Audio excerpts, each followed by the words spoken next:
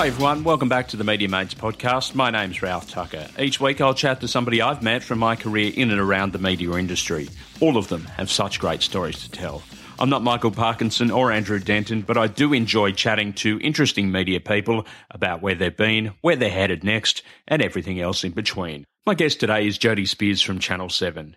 Jodie's been working in Sydney media for over a decade, in TV for Channel 7 and in radio for 2SM, WSFM and 2UE.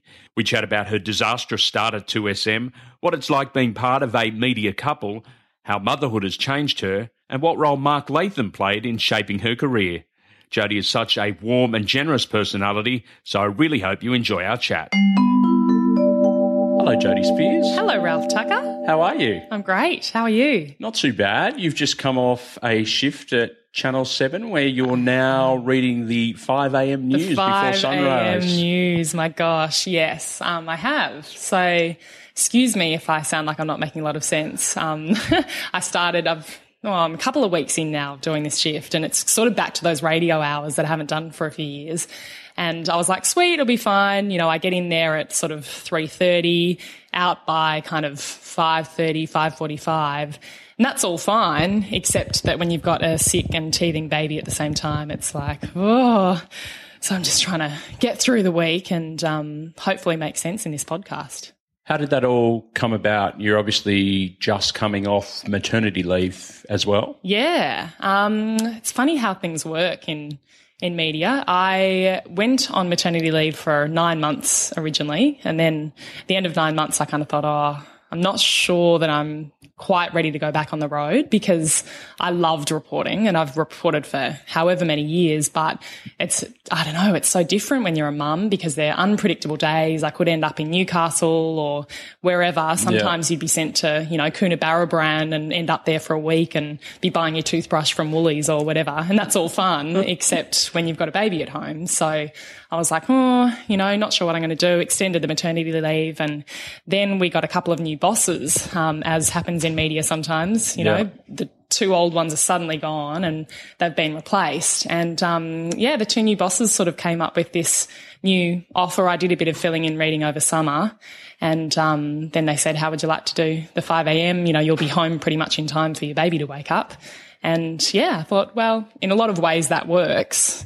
I wasn't quite ready to sort of go back full time and leave him all day and whatever. So, it works. It's nice to have bosses that now take that into consideration, whereas perhaps 10 or 15 years ago you would have been expected to just step back into your old role, and that would have been a bit of a struggle, as you mentioned, by just having a 1-year-old at the same time. Yeah, exactly. And you're right. And I think the whole sort of landscape has changed a bit. Channel 9 seems to be pretty accommodating as well. They've got a few mums who are sort of on and then they're off on maternity leave, and then some come back and replace the others. And it all sort of, I'm sure it can be a bit of a nightmare to manage at times, but, it all seems to work out, and people can sort of get on with their careers and, keep looking after their kids at the same time. It's great. How do you find reading as opposed to being out on the road? Interesting question. It's different, obviously. When I was in radio, I didn't enjoy reading all that much. I loved being out, and I think I just got so much excitement from being out on the road at stories from the start. As soon as I started doing work experience in radio, that's kind of what I enjoyed. So I did combine it in radio, but I loved reporting. And then, same thing in TV. Loved reporting, went to Canberra for a couple of years.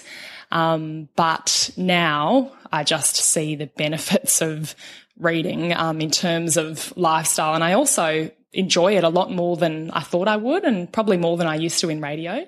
Do you think that comes with experience? Maybe, yeah. Like a couple of people have said to me, I'm sure I've got a long way to come in the chair, but a few people have said, you look really comfortable.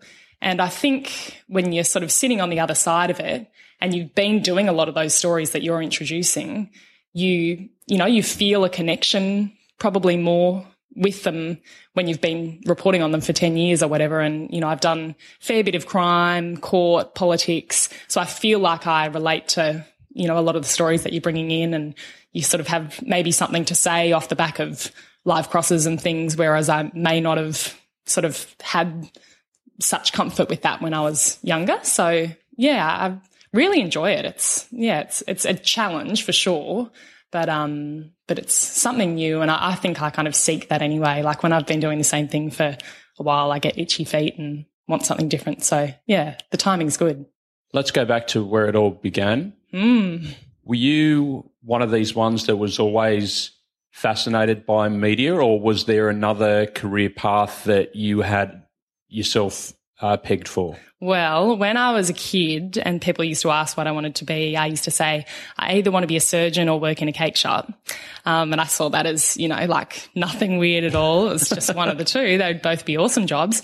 And then as I kind of grew up a bit, I'm not one of those people who was always sort of destined to. Now sometimes I feel like I have always been destined to be a journo, but when I was in high school, I think maybe part of it, I was really interested in news and media and all of that, but I think the stereotype of a female journo that I was kind of used to was like American movies and whatever, where, the female journos were these loud, aggressive, like ruthless, brash kind of chicks, and I was like, oh, I'm just not that aggressive. That's not really me. No, that's not you. No, so I didn't really relate to that, and I was like, oh, you probably have to be like that.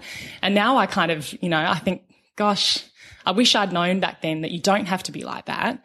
And there's jobs for so many different personalities in our industry, and that's what makes it great. And, yes, that really aggressive reporter might kind of work in some scenarios because it's a competitive game, especially commercial TV news. But then there are other times where, you might be talking to a family who don't want someone really in their face trying to push them, and they're going to respond better to someone who's a bit more sort of laid back. So showing a bit of compassion and I think so. There's sort of a place for everyone. So I didn't always want to do that. The day before uni preferences were due, I was like, oh, don't know, tossing up all these different things. Ended up doing communications at Sydney it was a 4-year degree, so it took a while, and I wasn't a very good student. I was like at the pub. More interested in the socialising? Pretty much. I was working at the pub, which didn't help. Right. So I was, doing like these, overnight shifts till 5 o'clock in the morning. It was probably good training for radio, really. Going to staffies afterwards. My mum was a bit concerned about, where I was going to end up. But, after all of that, I sort of got a bit serious, got some work experience, and that's where it all kind of started. And radio was the first port of call, but was there always a fascination with television in the background? Or look, I think as a teenage girl, you probably find TV a bit more attractive. I wasn't really a girly girl or anything, but, I guess it's just more visual. And as far as news goes, I think, a lot of the news that you would hear was on sort of talkback stations. And when I was that age, I probably saw those as what my parents listened to. Yeah. So I was probably originally more drawn to TV. And then once I finished uni, I had no connections in media whatsoever. So you didn't do any work experience while you were at uni, or? I was sort of busy at the pub and going on exchange and stuff. I did do some. I did some, but it took me a little while to kind of find where I was going, and it was probably, right towards the end that the one connection I had was a good friend of mine, Nikki. It was good family friends with the Zamanics. Right. And so she said, I'll go and see Marcella. She'll give you some pointers. Sort something out, yeah. So I went to see Marcella, and she said, I'll go and do some work experience with Stan and at 2UE.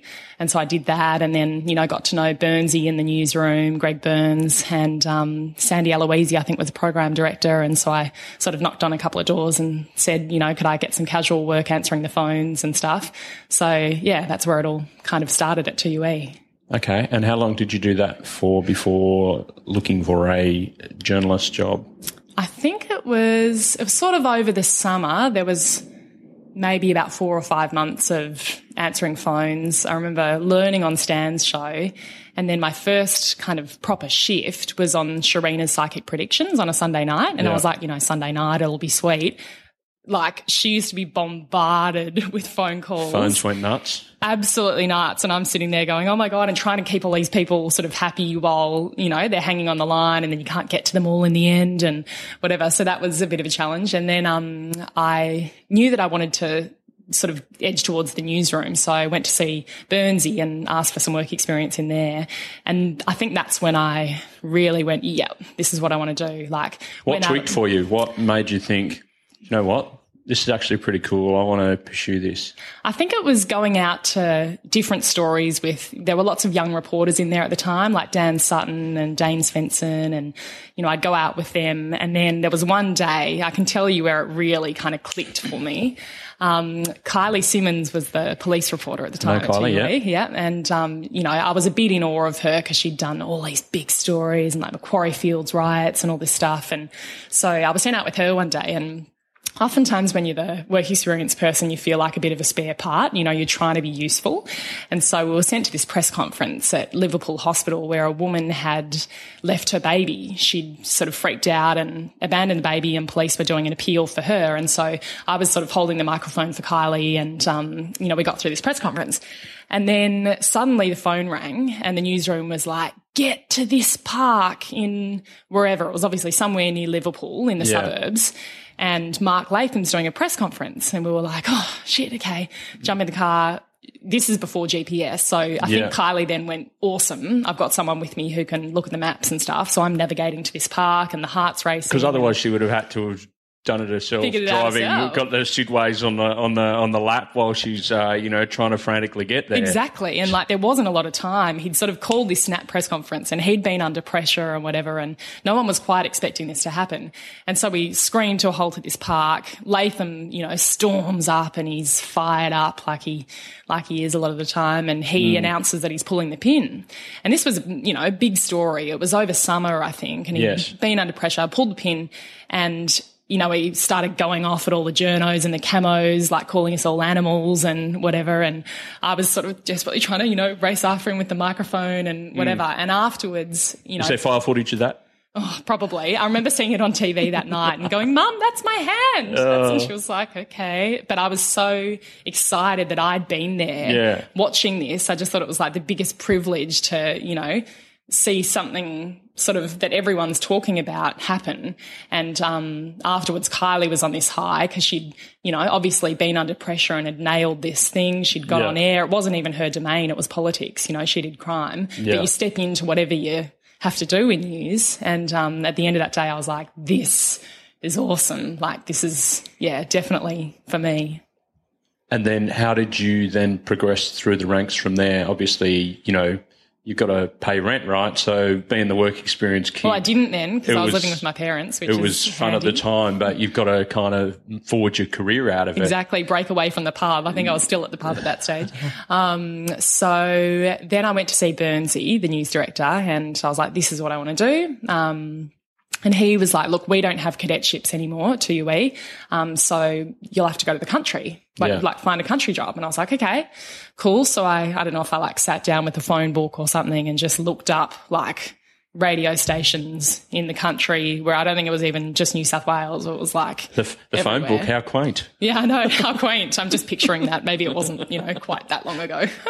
And so I just made, I think they were cassette tapes, of this terrible newsread that I'd done because I'd never done any, sent them off to any country station that I could find and didn't get a response from, any of them pretty much until this one guy. And, it's funny when things kind of stick in your head where someone's been nice to you. And finally this one guy from the South Coast, I think, from an FM station on the South Coast, wrote back. Still remember his name. His name's Rob Gooder, and I've never met him. I don't know him, but he was sort of one person who wrote back to me and said, Jody, keep at it. I'm a one-person newsroom here, so I don't have anything. But, if your CV's anything to go by, you'll get snapped up. So just keep knocking on the door. And I was like, oh, thank you. That was such encouragement at a time where I was like, oh, maybe I should just give up because I'm really crap. Nice to get feedback when, these days people just seem to be too busy for anything. Exactly. And I kind of get that. A lot of them were probably one-person newsrooms who were young like me and, were like, no, I don't have a job. And so they just kind of moved on. But it was great to hear from him. And then he actually got back to me and said, oh, our sister station up in Muswellbrook is looking for a journo, so I hope you don't mind. I've passed on your tape and whatever. And I had somehow missed Power FM in Muswellbrook in my mail out, my mass mail out of tapes. And, they ended up calling. And so that was my first proper gig. And I was so proud. I had my own office and, I was this announcer on country radio.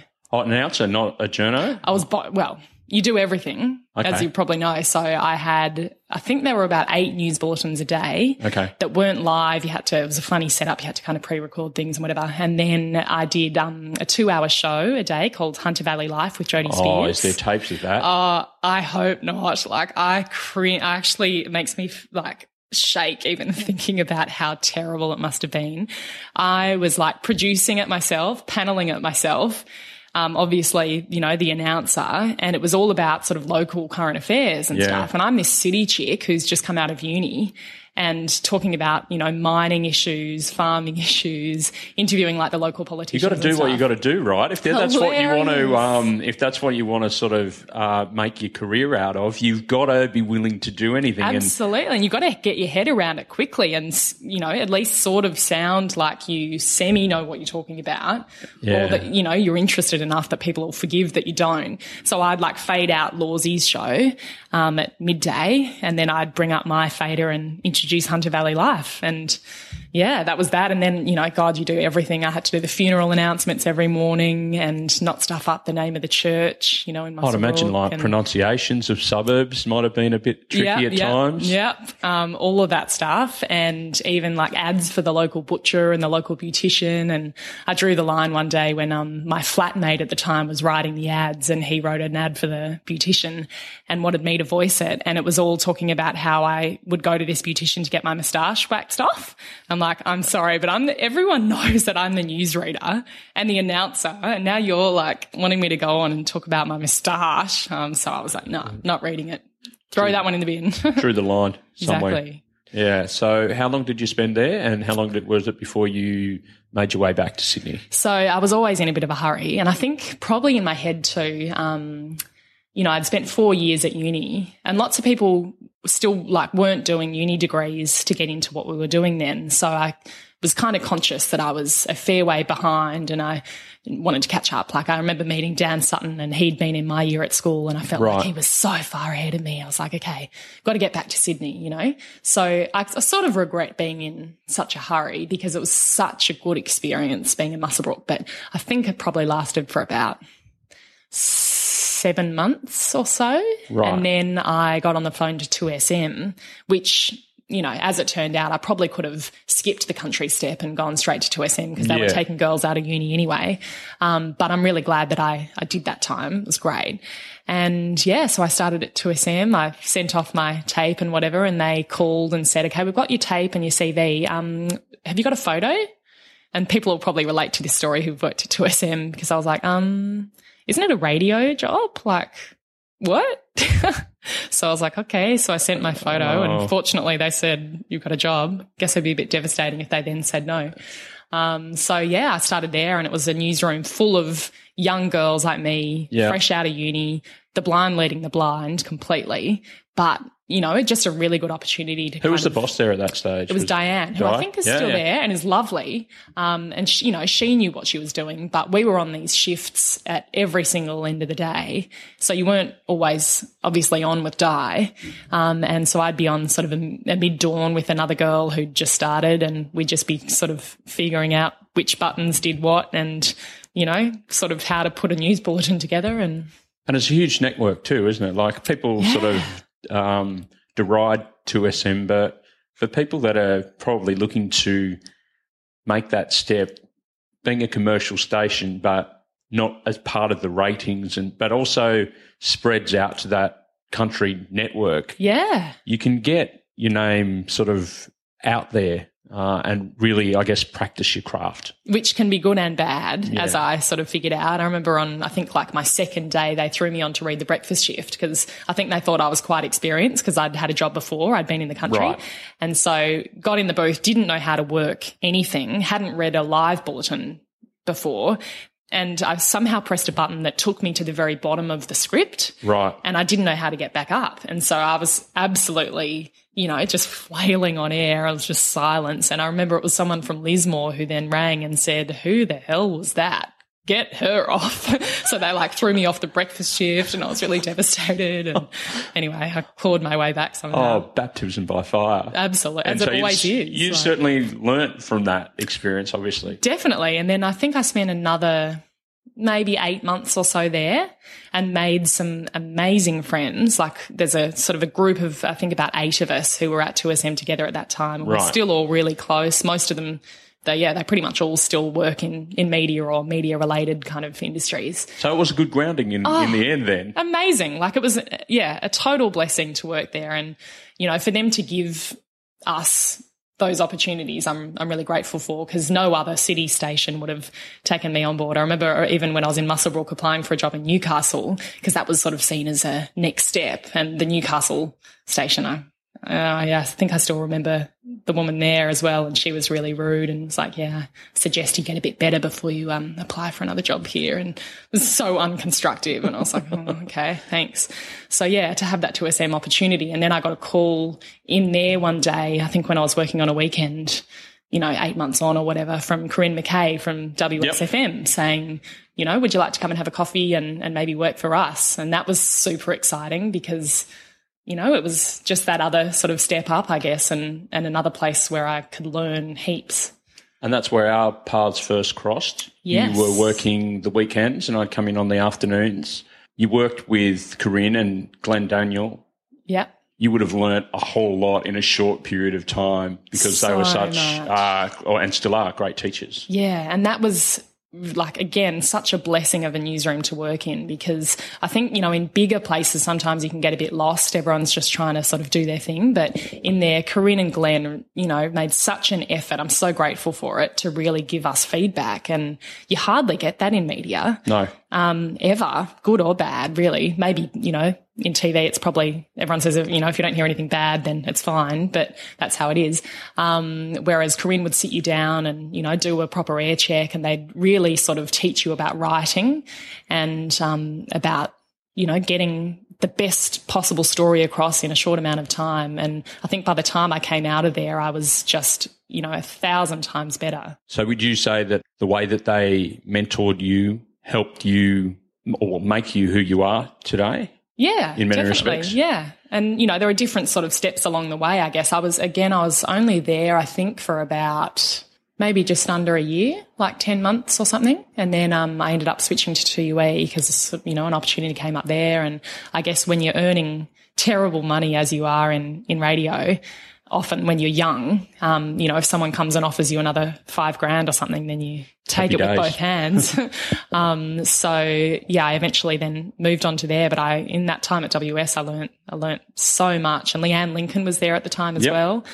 She was sort of the senior reporter. So I'd go into Parley with her and sort of learn my way around State Parley. And there was, a lot of really good experience, some crazy hours. Like I used to, those weekend shifts when I'd run into you, I think I'd start at 3 or something, and I'd usually get in early because I wanted to really make sure that I got across the papers properly and stuff. But I think, how important is that, like preparation? Oh, huge. And I think especially on those early morning shifts, I was the same at 2UE, because I think my first step there was doing weekend breakfast. And so you're editing and reading every half hour, which is, quite a full-on shift, because you don't want to be behind. You've always got to be looking ahead to the next half hour after the one that you're reading. And by the time you spent all that time in the booth, you've got, 15 minutes or something back in your chair. You're often doing interviews on the phone and thinking about where to send reporters and all that stuff. So it was, really full on. And I think that if that shift officially started at 4, but I'd get there at 2:30, because I just didn't want to, it took me a little while to wake up in the morning, and I just didn't want to kind of miss anything crucial. One of my favourite questions from people that work outside of media is, I know what you're going to say. What do you do between the bulletins? Oh, my God, kill me. I remember my mum asked me that, and I was like... the magical typewriter types all of the news out for you. There's a news factory that just kind of manufactures news for every station. Like, oh, my God. It's a miracle. It's a news miracle. Oh, my gosh, so much work. But see, it's funny, because then in TV it is really different. And, I can't pretend that I get in there and look at everything that's happened and, put the bulletin together, because I don't. There's a lot more sort of cooks in the kitchen in TV, which I'm grateful for. But it was, it was awesome in radio to have that experience of having to take responsibility for everything. Tell me about that 2UE experience. You went on to become the police reporter there. Yeah. What was that like as a shift? I mean, you would have seen some damn awful things during your time doing that shift. And that's, for people that haven't done that in radio, that's full on. You've got to be in there during the breakfast shift, but you might not finish until 6 or 7 at night. And then you might get a call at midnight saying such and such has happened. Yeah. You've got to get out there. Yeah. Yeah. Talk to me about that. What was that? That was, like? it was a wonderful experience. That opportunity came up, I think, not that long after I'd been at 2UE, and I hadn't necessarily thought that I would be up for it, but Clinton Maynard, thank God for him, came along and said, would you be interested in this? I think you'd make a good police reporter, and loved it. I mean, it absolutely consumes your life. Like, you can't, I don't know if people even sort of realise when they don't do it, but you can't drink when you're a police reporter because you've got a car, like a company car, and that's because you're on call all the time. So unless you ask for, sort of little holiday weekend or whatever, then, you're pretty much working all the time. And I started going out with Ben, my husband, while I was police reporter, and thank God he got it. And people sometimes ask what it's like to sort of date someone in the industry and whatever, but I don't think it would have worked with anyone else because Sunday, 2 a.m., we would have had a great night out or whatever, and then I'd get a call saying, a teenager has shot another teenager accidentally in wherever, long way away, and Ben would actually wake up and say, do you want me to come? Like, I'll drive you, because, he loves news, and so he would sort of be on board with the whole thing. I remember going up the coast to bushfires with him, and he sort of came along for part of the ride. And otherwise, I think it's hard to live a normal life when you're doing that work. And, that's probably why I didn't last that long before I then switched to TV. I think I did it for about, maybe 15 months or something, just over a year. It's not a long-term gig, right, if you want to have some kind of life outside of it. Some people absolutely love and crave it, but for me, looking at it from someone that works on the inside, I've just seen people that, like you say, it absolutely consumes their life, so it can't be something that is going to be a long-term gig. And I think especially, like you said, because you're covering really awful stories a lot of the time, and at the time that I did it at 2UE, they'd actually combined that role with the court reporter role. So I was doing both, which, you get this look on your face like that. There's two things which are pretty impossible to combine because they're both massive in themselves. Well, yeah, and it's like there's so much complexity to some of the stories involving the police rounds, even more so with courts. I guess you kind of get your handle on the fact that, okay, there might have been an incident, and then 6 months down the track, you're following it through the court process. So it gives you that advantage. But at the same time, that's not a two-person No, exactly. And like it wasn't. And it was really, I guess I felt that it was really hard to do both of them properly because you just couldn't physically, one person, devote yourself to two jobs completely. But at the same time, it was what it was, and I got great experience in court through that, and I absolutely loved reporting on court. There were some big trials at the time, and so I felt like, in a way, I kind of also got the best of both worlds. Not, the best is probably the wrong word in relation to a lot of those stories, but there were some big crime stories and then there were big court stories, and whichever one was bigger is what I would go to.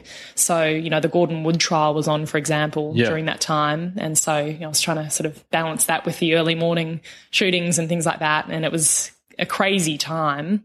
And even just for the kind of subject matter, I couldn't have done it forever. But, what an experience. One of the great things about working on the road is establishing contacts and friendships with other reporters, whether they be newspaper, radio, TV, whatever. There's a great sort of bond or kinship that develops within that particular group, even though you might be rivals with them or whatever. Yeah. Who did you learn from the most? Because you would have had to have relied on other reporters at certain stages, whether it be on the police round or, in fact, in the courts. Yeah. Look, Robert Vardia was great. And it's funny that we sort of had quite a good friendship back then when I was 2UE police reporter and he was Channel 7 police reporter. He was so far ahead of me in experience and contacts and all of that. He still is. But he was really generous, and he'd sort of share things with me sometimes. If he was breaking a big story on Channel 7 that night, he'd say, hey, why don't you do it for the 6 o'clock news as well, for 2UE? And, things like that. He'd sort of tip me into certain things. And I guess I sort of did the favour the other way around for him as well. If I used to start at 5, so if I got to a crime scene before he did, then sometimes I could sort of keep, a couple of witnesses hanging around so that he could talk to them as well. And, those sorts of friendships, like you say, are invaluable.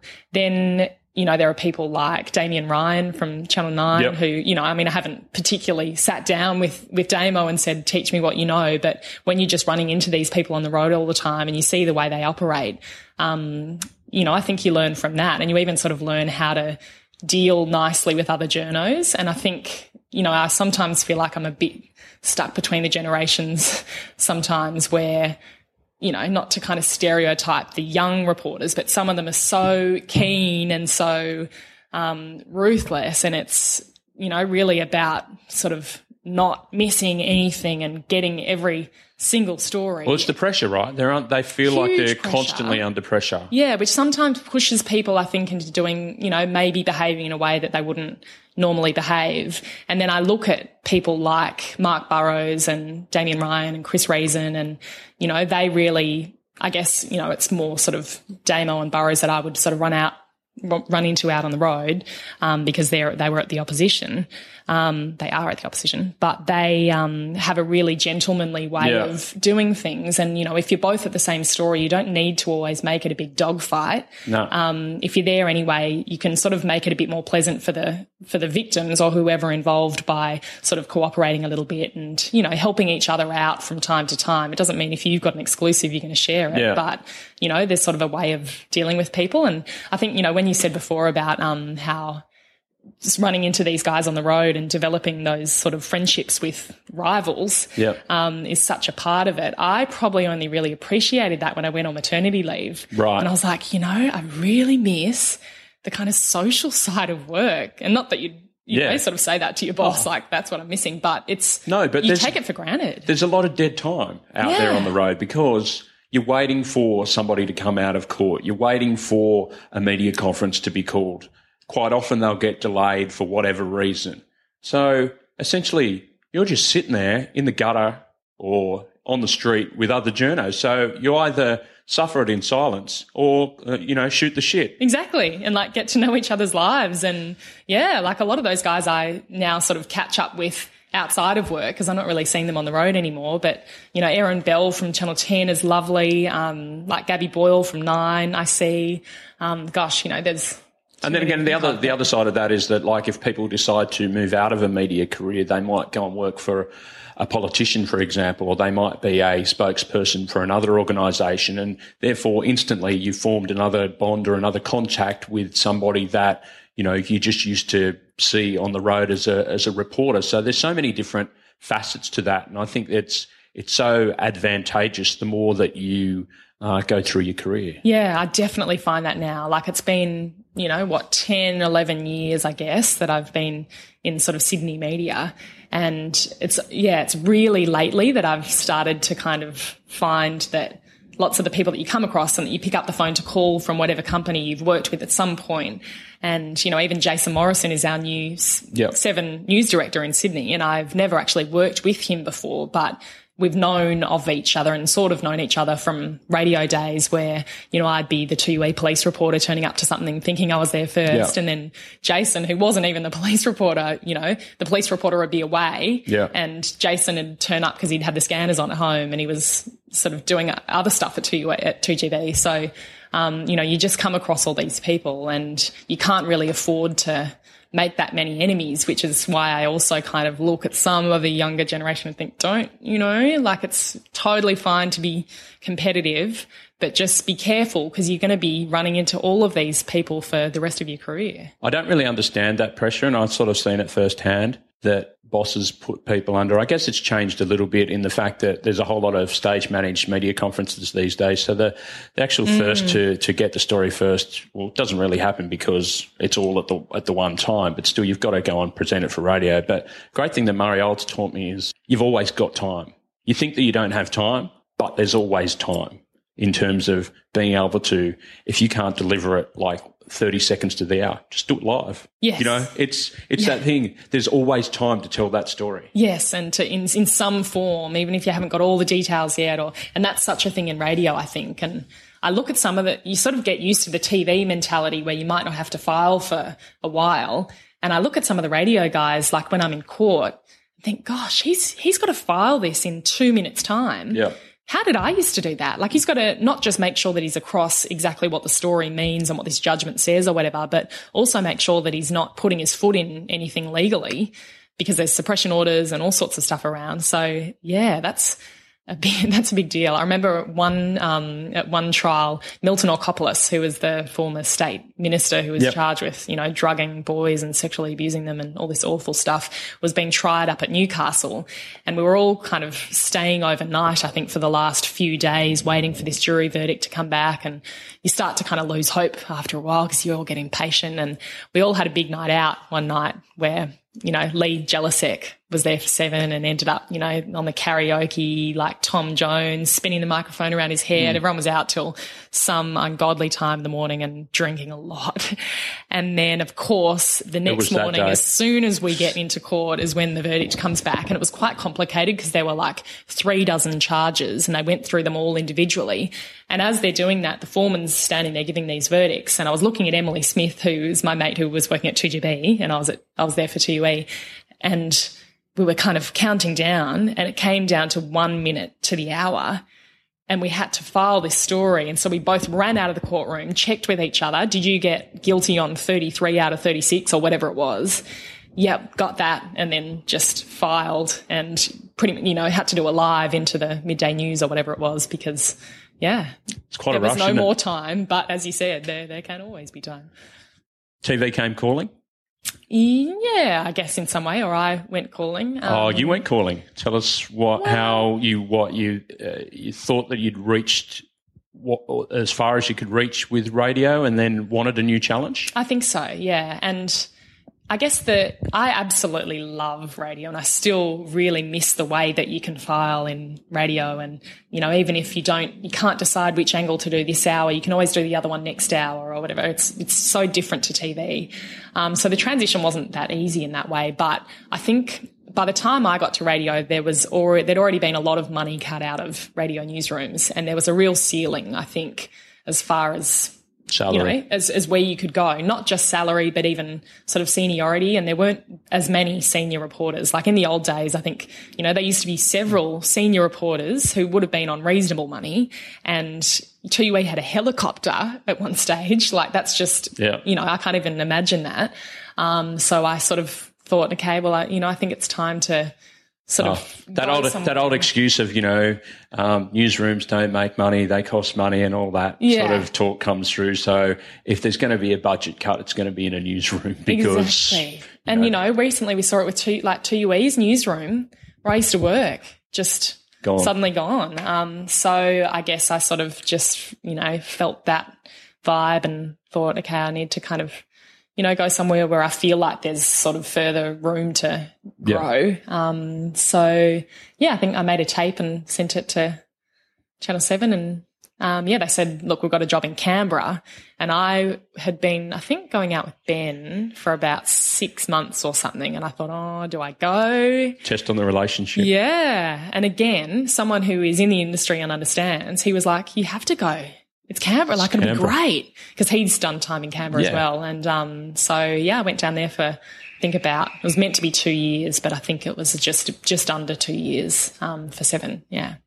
And that must have been an amazing time, because politics in Australia over the last decade or so has been just so, well, I guess, interesting from the fact that there's been so many coups and there's been so much bloodshed, and there's been just things that we wouldn't have ordinarily have seen, perhaps, you know, in the Howard or the Hawke era, has just completely changed as society's changed, and we've become just so big on tearing down politicians. I know, and that really, I think, kind of started just after I got to Canberra, which, you know, from a journo's point of view is not a bad thing.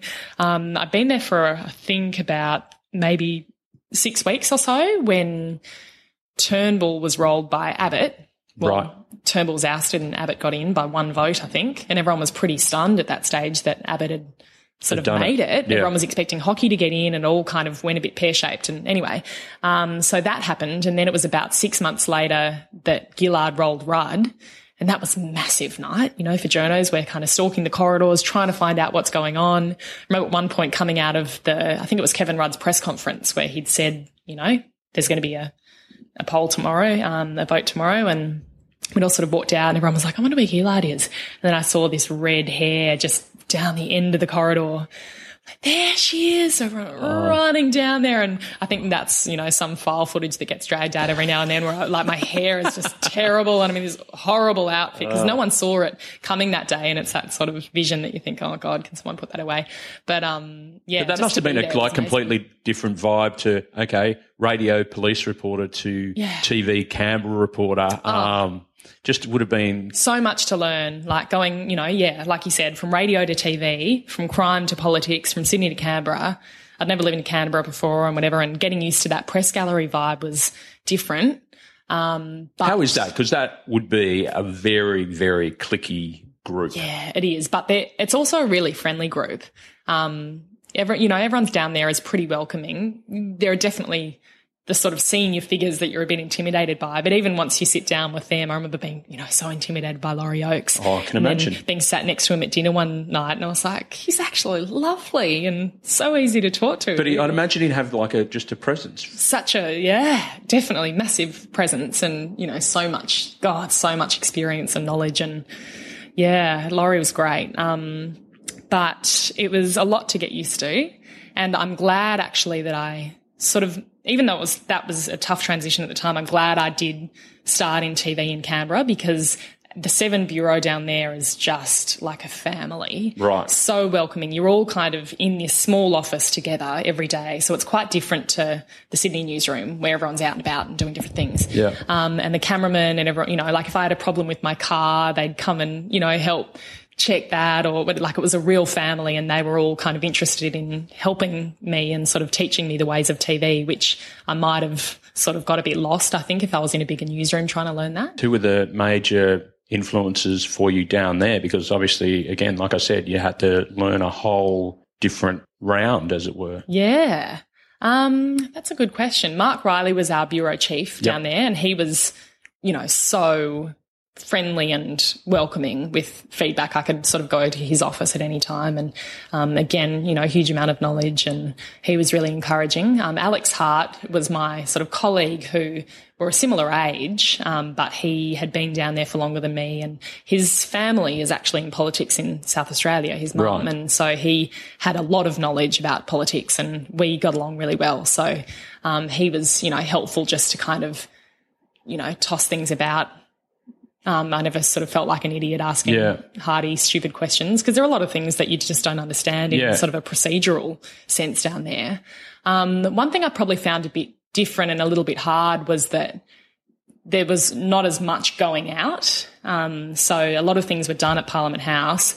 Sometimes you would go to press conferences and things, but if they were big ones, then Mark Riley would go and, you know, you'd sort of defer to him to ask the questions and things. So there was a fair bit of office time and maybe not seeing other journos quite as much, even though you're all in the one building. It was just a really kind of different setup to sort of being on the road in Sydney. But the election campaign was different and I loved that. I felt like I was almost in a way back in my sort of comfort zone, being out and about. We were travelling every day for 5 weeks. You wouldn't know where you were going. You'd just get on the plane and be like, mystery okay, tour. Now we're going to Alice Springs or whatever. And you'd be getting up and doing sunrise every morning and then sort of out with one of the leaders every day and then swapping every week so that you wouldn't get sort of biased one way or the other.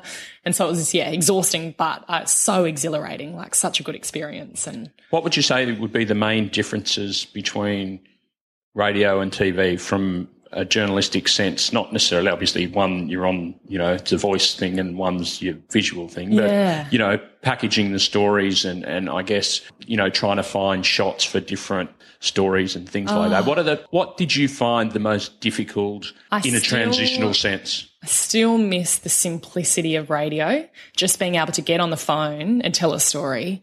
And, you could run out of a courtroom when something had just happened and you'd be straight on air with whoever the announcer was, and you're doing your job. Whereas TV, I did find it a bit sort of hard to get used to the idea of needing so many people involved. It's more of a team thing, which has its upsides as well. If you go away for a weekend to bushfires or a big crime in the country or whatever, you've got your cameraman in the car and you're hanging out with the satellite guy and, a soundo sometimes, and that's nice, whereas radio is really very individual. But I found that hard to either have to sort of wait for the next bulletin to be able to file, by which time all the radio guys had already told everyone the news, know. It's different these days because I guess people often see things on Twitter, like verdicts and things, before they hear it on the radio now. That's right. But back in those days, the good old days, oftentimes you were sort of telling people news for the very first time. And there's a real privilege to that, I think. Yeah.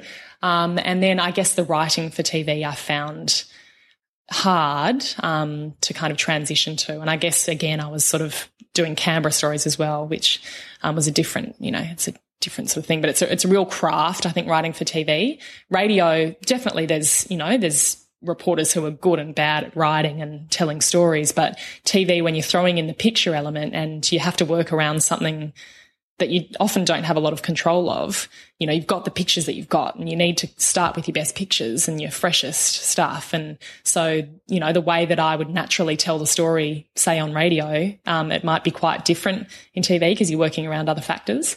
So I find it, I think it's a more difficult craft, writing for TV. And I still look at, say like Paul Kadak from 7 News, I think, is a wonderful writer, and Chris Reason. And I look at their stories and I think, gosh, that was so well written. And, I think some people have that more than others, and some people, you sort of get there over time. But I feel like radio, I could master the writing quicker than I did in TV. You mentioned your husband earlier, Ben Fordham, who's the host on Drive for 2GB in Sydney. Yeah. He's also worked for the Today Show. What was that like when you initially went out with him? You said it had its advantages, the fact that you were both in media. Yeah. What makes it work for you guys? I can't imagine anything different, to be honest, now. And I've always sort of met my boyfriends or whatever through work for some reason. I've never kind of been one to like meet guys in bars and whatever. It's always sort of been a bit of a work thing for me. So I'm just used to it. I think initially, like I said, he would understand. And I have had friends who've done police reporting who've had boyfriends totally out of media who it hasn't worked. Yeah. Like they've ended up breaking up because it just demands so much of your life. And, the boyfriend hasn't understood that, which I also understand. But Ben totally got it.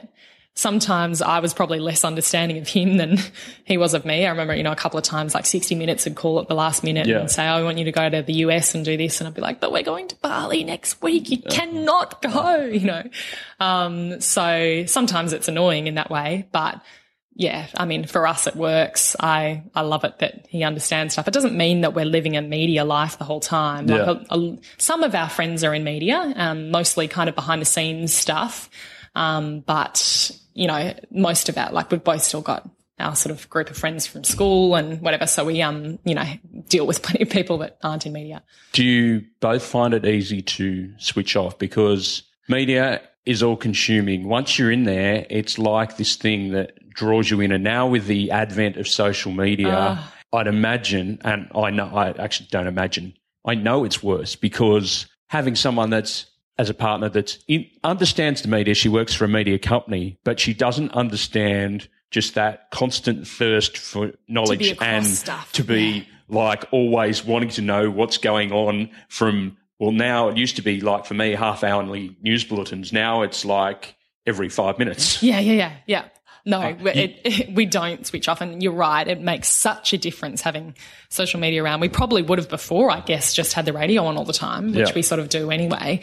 But now, I am definitely guilty of saying to Ben, can you get off your phone, get off Twitter? But then I'm such a hypocrite because, I'm often on there as well. And, sometimes we'll keep each other across things. Oh, did you see this or did you see that? And it's interesting. Ben would have been able to teach you a whole lot, having a lot of experience in both radio and television. Yeah, definitely. And he always gives great, honest, constructive feedback. We're quite different personalities. So he's probably also taught me a lot, in terms of sort of his way of doing things where, I don't know, Ben would march in and say, let's do this, let's make this happen, whatever, whereas I might be a bit more like, but, then that person's already got this job to do, and so I don't know if that's going to... You've always been very polite and considered. Oh, really? Is you saying perhaps that Ben gives you like a little bit of a harder edge, if you like? Perhaps, yeah, or just makes me think about things in a different way, whereas I would sort of tend to go, oh, no, maybe I should just do it this way because, Ben would go, no, or, Ben he's so confident that he... say, no, just go in and ask for this. Yep. I'd be like, I can't ask for that. Maybe it's a bit of a male-female thing as well, but I think it's, that's been quite a good influence on me, to be able to sort of, I don't know, grow some balls a bit more and say, this is what I want, make it happen. You wrote a great article about what we were talking about before when you were on maternity leave for news.com.au about the fact that social media consumes your life. Right, yeah. And the fact that you had, at that stage, Freddie, your child. Yeah. And that you kind of got an appreciation for the fact that when you did switch the phone off or drop it in the toilet, as I did, yeah. Yeah, you dropped it in the toilet. You had this whole new world that opened up and made you appreciate things a whole lot more. Do you think we should all probably do a little bit more of that?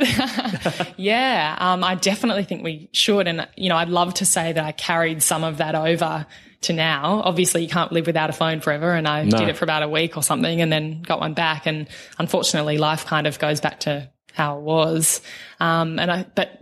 Definitely I'd love to be able to break away from that to some degree because I feel like sometimes it's, it's almost just a habit. I'm standing there waiting for a taxi or something, and instead of just looking around and relaxing and sort of being in the moment, I'm just clicking on Instagram or Facebook just out of just going down the rabbit hole, right? It's just, and I don't get any satisfaction out of it really.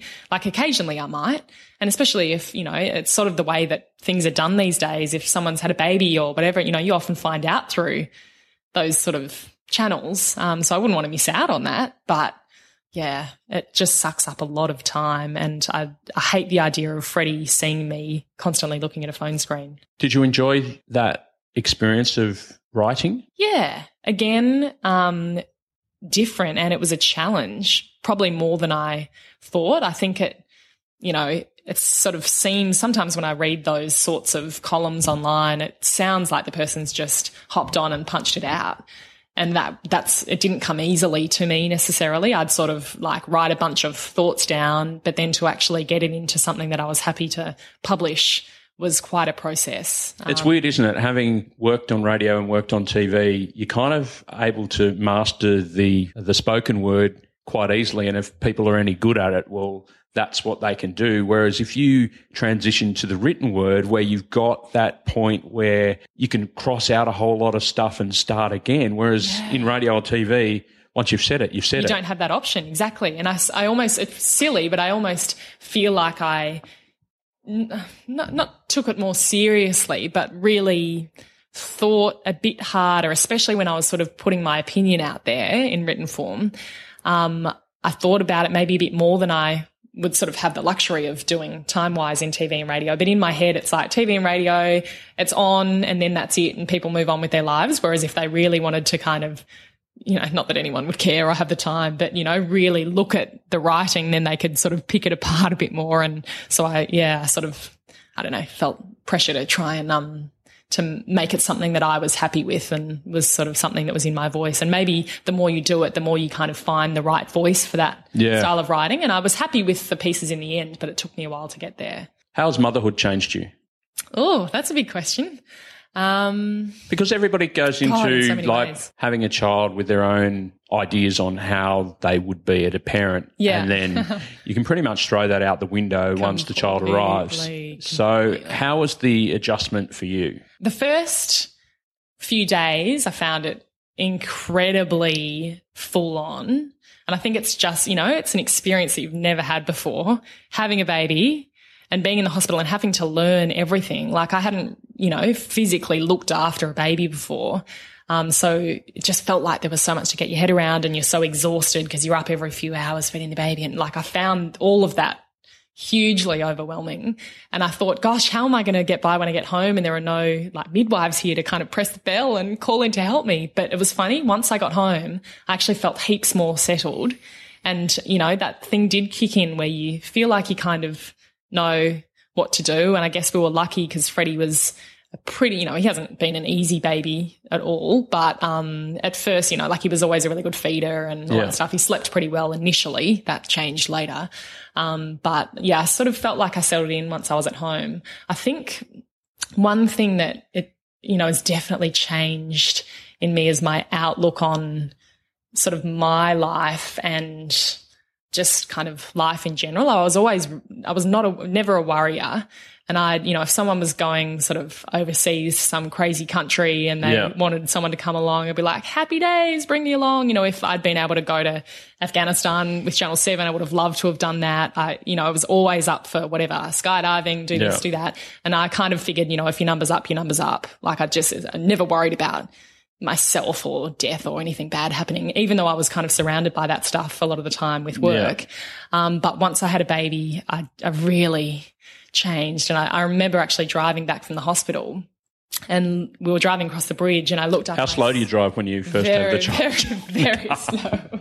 Ben was like, yes, the slowest driving I've ever seen. And we both kind of kept turning around to check that he was all right. And oh my God, it's all such a fog. But I remember looking up when we were on the bridge and there was a news chopper above us. I think it might have been Channel 9's chopper or something. And you know how choppers can sometimes look a little bit shaky? Like they're sort of hovering and then they take off and they look a bit sort of shaky. And I'd never ever worried about going in the 7 chopper. Like I loved it. Yeah. It was an amazing experience.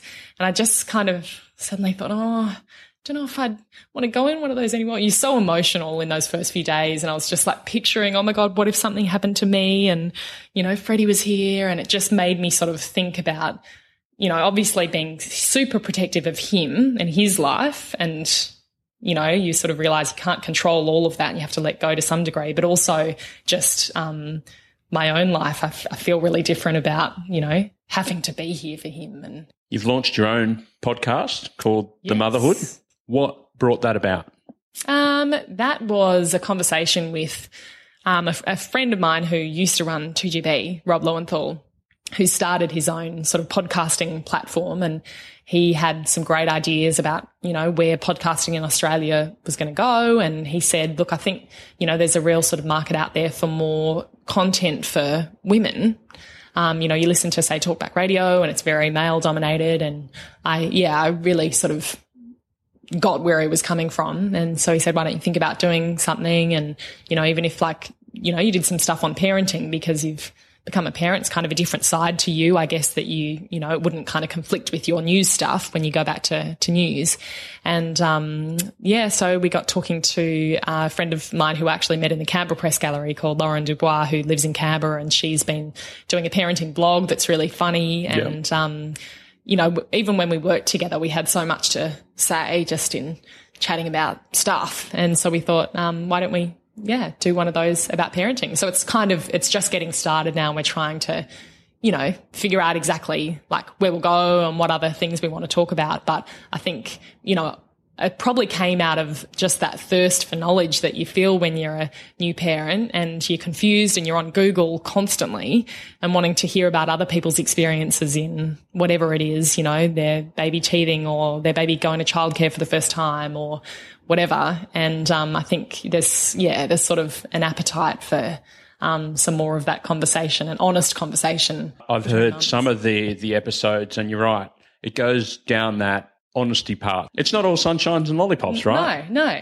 And I think the more people are sort of honest about that and can share kind of stories and tips and stuff with each other, the better. Because I'd imagine being a mum and that combination with social media whereby you think everybody else's kids are perfect and you're having a really wretch of a day with yours can be really quite demoralising in many senses. Yeah, and I think we all need to be a bit conscious of that. And sometimes I sort of pull myself up too, where I go, hang on, we've had like a cranky couple of days with Freddie. He's going through a, developmental leap or whatever it is, or, and then like he'll be laughing and smiling somewhere and you take a photo and that's the one that makes it to Instagram. So you've got to kind of, I think everyone needs to sort of factor that in a little bit. But definitely, those days where you're sort of feeling totally trapped at home because he has to go to bed at this time and this is happening and, you've got to feed then and whatever. And then you'll see like a friend with, a similar kind of age baby, like posting a photo from the beach or something and you're like, why can't I get to the beach? Like, what's wrong with me? But yeah, I think you just got to sort of take it all with a grain of salt really and get on with things. You've been really generous with your time and I really appreciate it. But before we wrap it up, I just want to get some advice from you for any aspiring journalist that's looking to get into radio or TV. It's harder, I think, probably than it was sort of when I was doing it 10, 11, 12 years ago because there are less jobs in some of those newsrooms. But there are still plenty of jobs in the industry and maybe you just do things in a slightly different way. I would say don't think that you're above weekends and overnight shifts and all of that stuff. And, I come across that sometimes and it's definitely not all of the young sort of uni graduates because some of them are outstanding and have the best attitudes I've come across. It does get noticed if you put in. Definitely. And, I think if you're smart and you work hard, then you're always going to be able to, you get along with people, you're always going to be able to find a job. And if you do a good job at whatever it is, even if you're starting from the absolute bottom of the ladder, that will always lead to another one. I've just found, there's the odd sort of comment that is made these days where people aren't keen to either move to the country or work overnight shifts or work weekends or, they're like, gosh, you've been in it for a while and your alarm goes off at 3:15 or how do you feel about still doing weekends? Whatever. I'm like, that's the industry we work in. So if you don't like it, then pick something else. Maybe you need to do something else. Because a lot of the time, especially just in getting your start, is a case of saying, yeah, sure, being grateful for every job that you get and whether it's, you're a one-man band on Muswellbrook Radio or, working mid-dawns for several months and just, getting on with it, then, yeah, you've just got to lap it up and do your best. Jody Spears, thanks very much for your time. Thanks, Ralphie.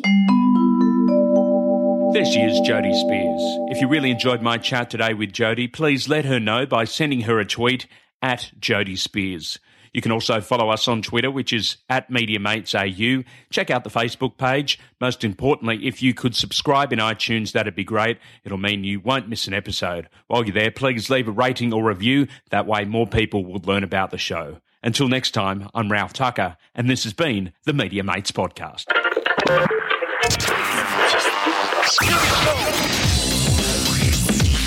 Media Mates Podcast.